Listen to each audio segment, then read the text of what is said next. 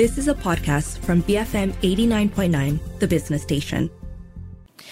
Good morning, you're listening to Pressing Matters, the show where we go behind the headlines and explore issues driving the press. I'm Shazana Mokhtar.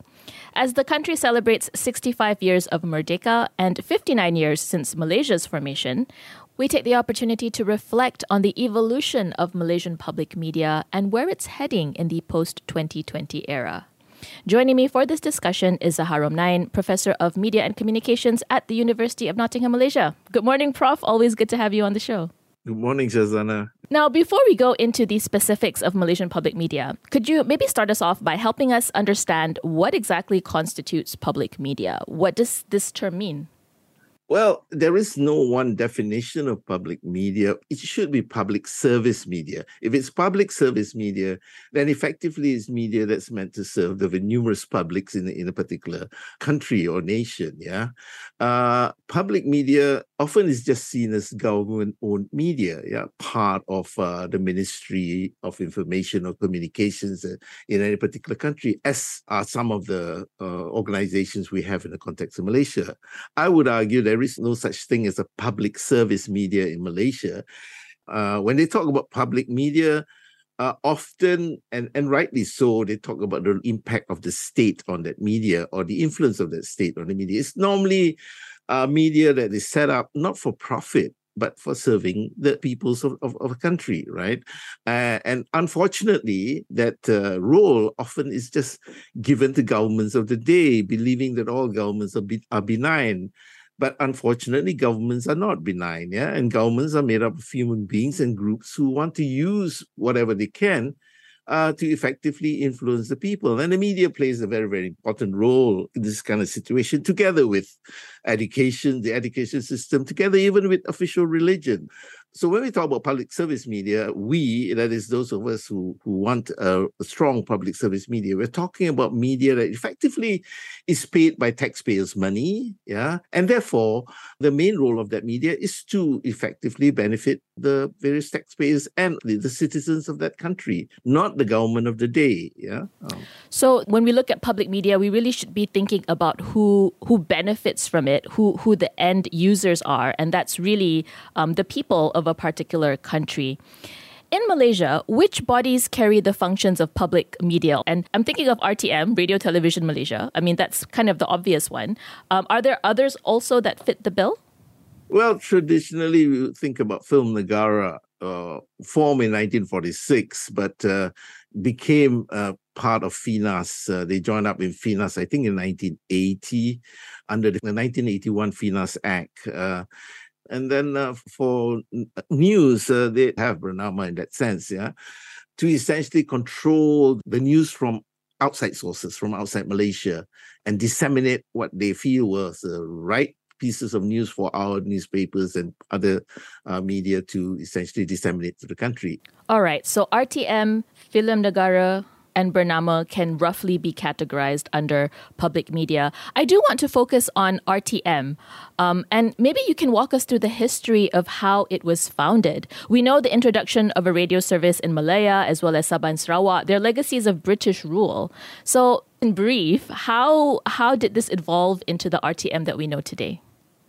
Well, the RTM that brought in TV came in 1963, what we now call TV1. There was only one television channel at that point in time, came to the picture.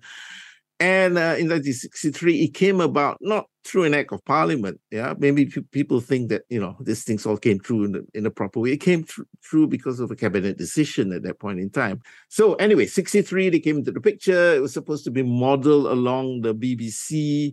It was set up by a fund, I think, by Canadians who came up here to help to design it. And since then, it has grown. It became TV2 came into the picture a bit later. Color came into the picture a bit later. You must remember this was those days of black and white. And as it grew, I mean, its aim was essentially the same, apparently, as what FINAS or Film Negara's aim was. The idea was to disseminate information to the general public. The assumption was that the general public needed education. It's a new country and so on and so forth, and we know best. It's always going to be top down at that point in time. FINAS, Film Negara, if you can see, made a lot of government sort of programs, films, essentially. But it was also part of the anti-communist sort of endeavor during the colonial period, 1946, right, during the emergency. So unofficially, it was meant to be a pre-independence effort under the emergency to combat terrorism, or what is still called communism. It was part of the colonial attempt at removing the left political movement from Malaya then, right? And to a large extent, that worked in that sense. So one could see the kind of propaganda role that was played by Film Negara, and later RTM also. If you look at what has been written about RTM from the beginning, its aims, its motivations, it's always a top-down kind of situation. We know best, and therefore we have to impress upon the people this is how the country should be moving ahead. So again, when you see it that way, if you have, like I said, if you have benign governments, that's fine. But benign governments are few and far between in this world. So that's where the idea of a public service has to come in. But unfortunately, if it's set up right from the beginning as a government department or a government-affiliated organization, then invariably it's not going to be thinking so much about the people as it is about extending the rule of particular governments, as we have seen in the context of Malaysia. And I guess that also explains why perhaps RTM isn't really seen in the same light as BBC, even though when it was set up, it was modeled after the BBC, which is very public service oriented. It was modeled, but it didn't have the guidelines that the BBC had. The ethos was and still is very, very different. I think that in many countries, including Malaysia, the ethos of public service media is not understood or doesn't want to be understood by those in power. It's about giving their power away to some board of directors or whatever, who will then work on behalf of the people. And this whole feudal mentality, that governments know best. Unfortunately, we have to open our eyes and see that this hasn't come true at all. This isn't true at all. And wake up to that fact that we need institutions that are independent of governments, because governments are just there to facilitate the setting up of those organizations. These organizations, in turn, are not paid by governments. They're paid by our taxpayers' money. So we have that obligation to demand public service to be really public service, I feel.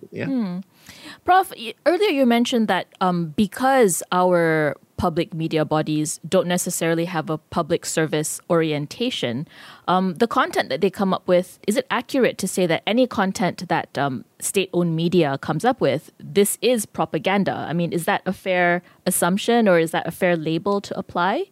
I believe in the concept of autonomy, that even within these organizations, there are individuals and groups who believe in their craft, who believe in their profession, rather than believe in essentially kowtowing to governments of the day. And they might be few and far between, and I think we should be encouraging them, apart from working towards the public service media. So I don't think all of it is propaganda. There's a lot of fluff there. In any case, I think there is a silly kind of notion or belief. Again, it's a very, very paternalistic notion that we know best, and therefore our programs, whether they're TV, radio, film, or whatever, are supposed to come from our perspective so that you can know. So on the one hand, you see that kind of paternalistic notion, so which is essentially an old-fashioned, very narrow view of what society is like. It's not deliberate propaganda. That's what I would say. But on the other hand, there is deliberate propaganda. So you have a combination of those two. And plus the fluff that's there. Even sports, many years ago, it started off with Rahim Razali saying, "Majulah sukan untuk negara." And then he changed that. Later he changed "Majulah sukan untuk sukan," if I'm not mistaken, something like that. So you can see even with the early slogans that they had, there was always this link with the state, as it were. People might say that was fine then, but it later developed into linking with political parties in the state, as it were. Then it became strictly propaganda, very bad propaganda at that. And now we know that propaganda cannot work anymore, primarily because of digitalization with the internet. You just cannot control the information as they did then, which I'm very happy about. But of course, they say now, well, there's too much channels, you confuse the people. Again, it's a very paternalistic, patronizing notion that the people do not know.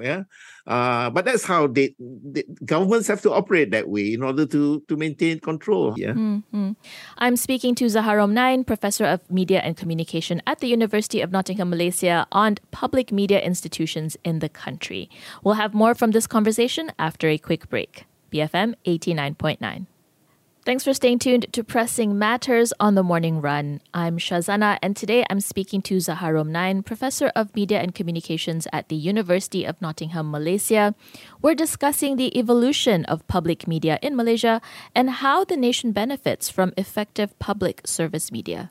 Speaking of the BBC, and we use this a lot as the current benchmark of what an independent government-funded media organization should look like, even the BBC is currently facing challenges to stay afloat in a changing media landscape with digitalization, as you mentioned, with the current political pressures that they're facing in the UK at the moment. So there's no perfect model per se in existence when it comes to what public service media looks like. But from your point of view, what examples do you think Malaysia should emulate in its public media service delivery? What kind of principles need to be in place for public service media to actually take root and flourish in Malaysia?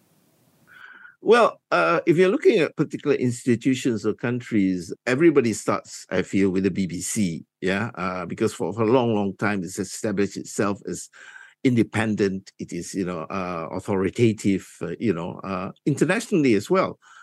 But there are countries around the world, certainly in Scandinavia, Sweden is a good example, where such principles of public service are being followed and put across very, very well.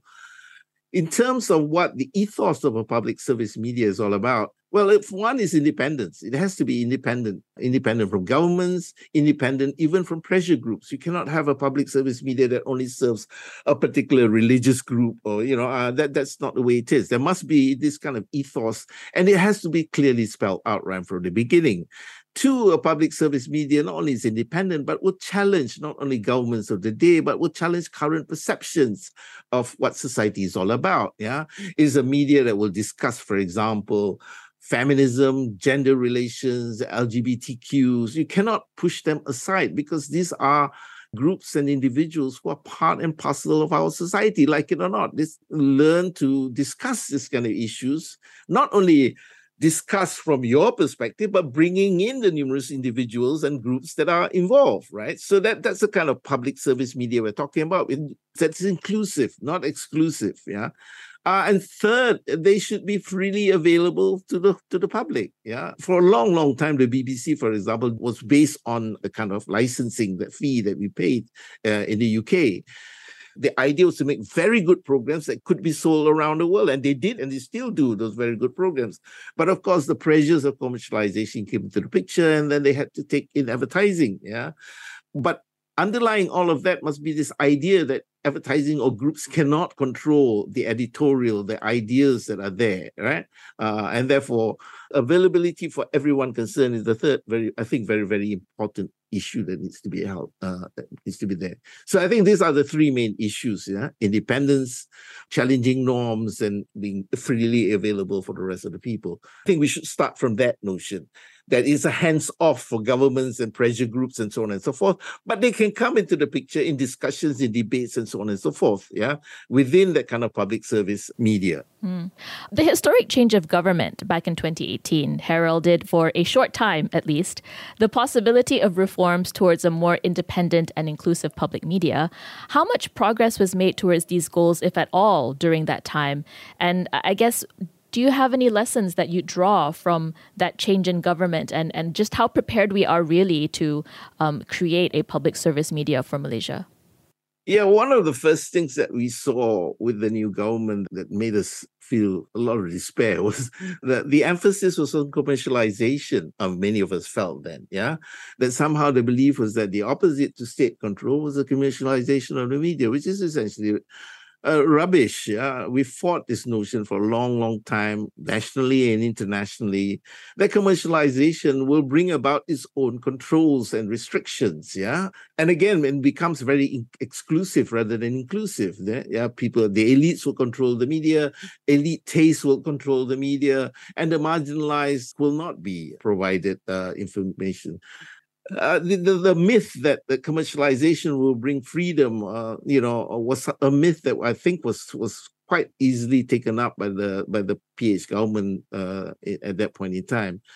But the idea of a hands-off approach, I think that was what was good about the minister then, I think it was Gobin, when we talked about setting up a media council, for example. His argument was that you guys designed this. It'll be a hands-off for me, yeah, and that's a good thing because then the media people got together. It's about self-regulating the media council. Of course, that's been shelved now under this government, but that I think was one of the good things about the government and the minister then. Yeah, he listened to possibilities of the media personnel themselves, the media personnel actually taking control of the media. So it was too short of time, yes, and there were problems with it because of a lack of understanding of philosophy or ideology as regards what public service media is all about. It's a lack of understanding that's been going around for a long, long time. Exactly. These things take time, really, to change mindsets, to change philosophies that have been in place, or to change practices. Okay, Prof, you mentioned this earlier as well, and I'm coming at this from a government's point of view. You said so yourself that a government that has control of the media is very powerful.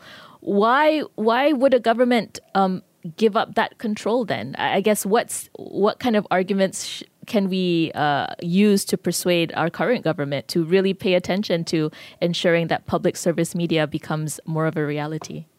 The reality is that technological advancements have come into the picture. I talked about digitalization now. Right from the beginning, we were discussing about who watches RTM, for example, right? The field has expanded.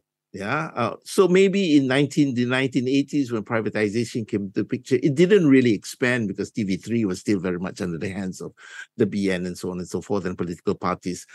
But things have changed with digitalization, whether we like it or not. The credibility of the old media has been questioned, at least since the Reformasi days. It's just that there were no real alternatives then. Yeah, and then Malaysia Kini came to the picture. Other organizations like BFM, like Astro Awani, have modernized and taken on this advancements brought about by digitalization. So a lot of things are quite borderless now. No matter how much the government might want to control this kind of stuff, it's there. It's there on the internet. Yeah, that is the reality now. Yeah, the old media is suffering, and if you continue to want to just put your ideas through the public service media, which is what old media is all about, then you're going to have a very little audience out there. So I think there must be a rethink as far as that's concerned. For me, I'm not happy if the old media suffers because I'm someone who believes in a variety, yeah, and the possibilities that are there with the old media. Too many things now are just short clips of what's there. We cannot learn just through that. There must be documentaries, I feel. There must be long, extended magazine programs, for example, which only the old media at the present moment have the resources, I feel, right? On the one hand, it's silly for governments to try and control because the credibility is at an all-time low. On the other hand, there is a need to provide liberation for the old media, essentially because, for me, you need that kind of variety. And a variety is what leads to a very, very successful democracy, I think, yeah? So you have to, as it were, go with the flow to some extent. Yeah, there's a lot that's good about the new technology. There's a lot that's bad.